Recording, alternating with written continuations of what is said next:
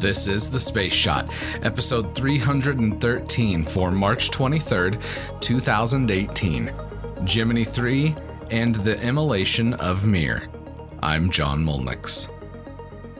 The first crewed launch of a Gemini spacecraft took place on March 23, 1965. A Titan II missile lifted the Molly Brown capsule and astronauts Gus Grissom and John Young into space. Gemini 3 launched at 9:24 a.m. Eastern Standard Time from Launch Complex 19, the first time that two Americans had been sent into space on the same mission. The Titan IIs are beautiful machines. There's always been something special about how they look that I think is just not matched by other rockets. Gemini 3 also had a very special crew. Gus Grissom was the first American that launched into space during the Mercury program on a suborbital flight. His flight on Gemini 3 made him the first human to launch into space twice. This was astronaut John Young's first space flight, and he would go on to have a storied career, making 6 flights, the first human to do that.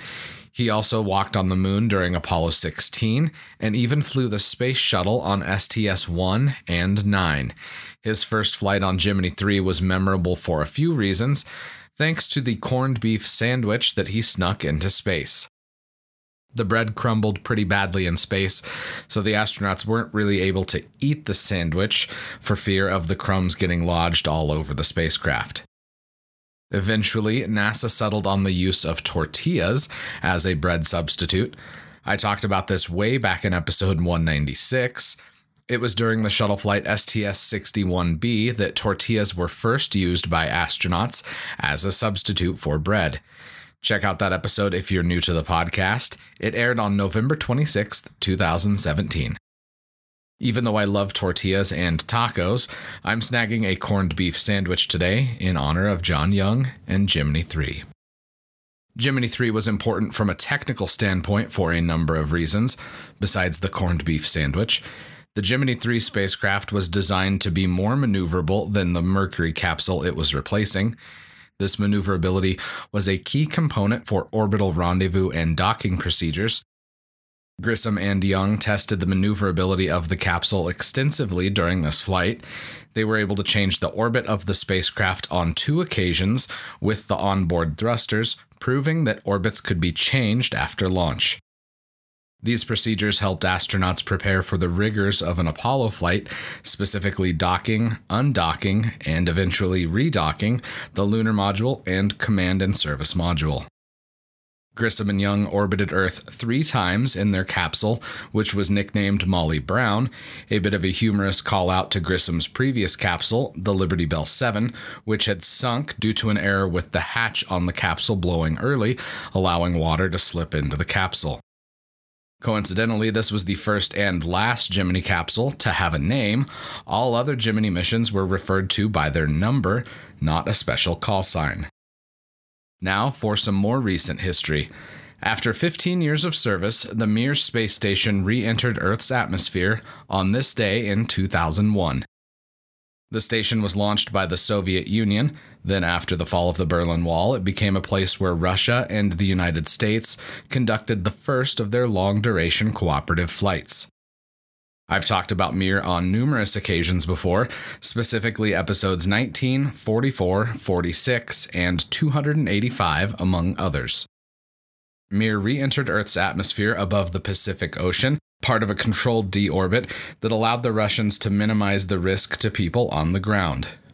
The station wasn't designed to survive the extreme heat and aerodynamic forces of re-entry, so as it descended, solar panels began to break off, followed by smaller components, and finally the core blocks of the station that made it through the atmosphere without completely burning up. Taco Bell decided to capitalize on Mir falling back to Earth, placing a giant floating target in the Pacific Ocean, and if Mir had hit that target, Taco Bell would have provided free tacos for everyone in the US. I linked to a video on Facebook about just how small those odds were that everybody in the US would get tacos. Check it out if you'd like to know more. It's also linked to in the show notes. There's another station that's been making headlines for its imminent re-entry.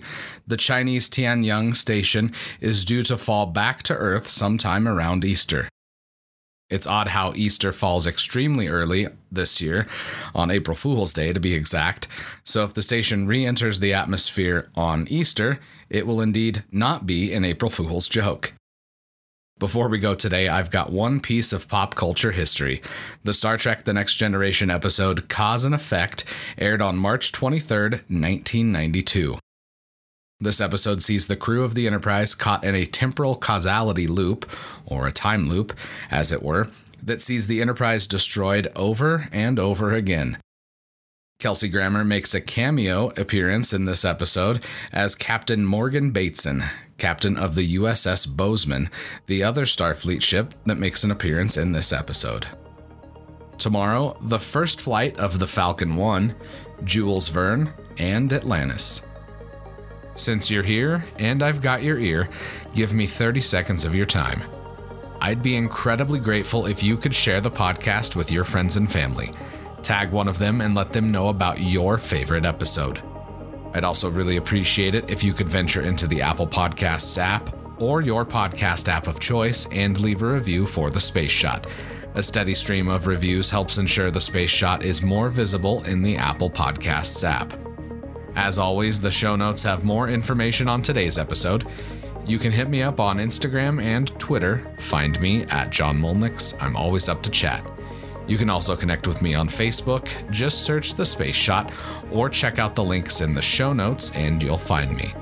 I'm John Molnix, and I'll catch you on the flip side.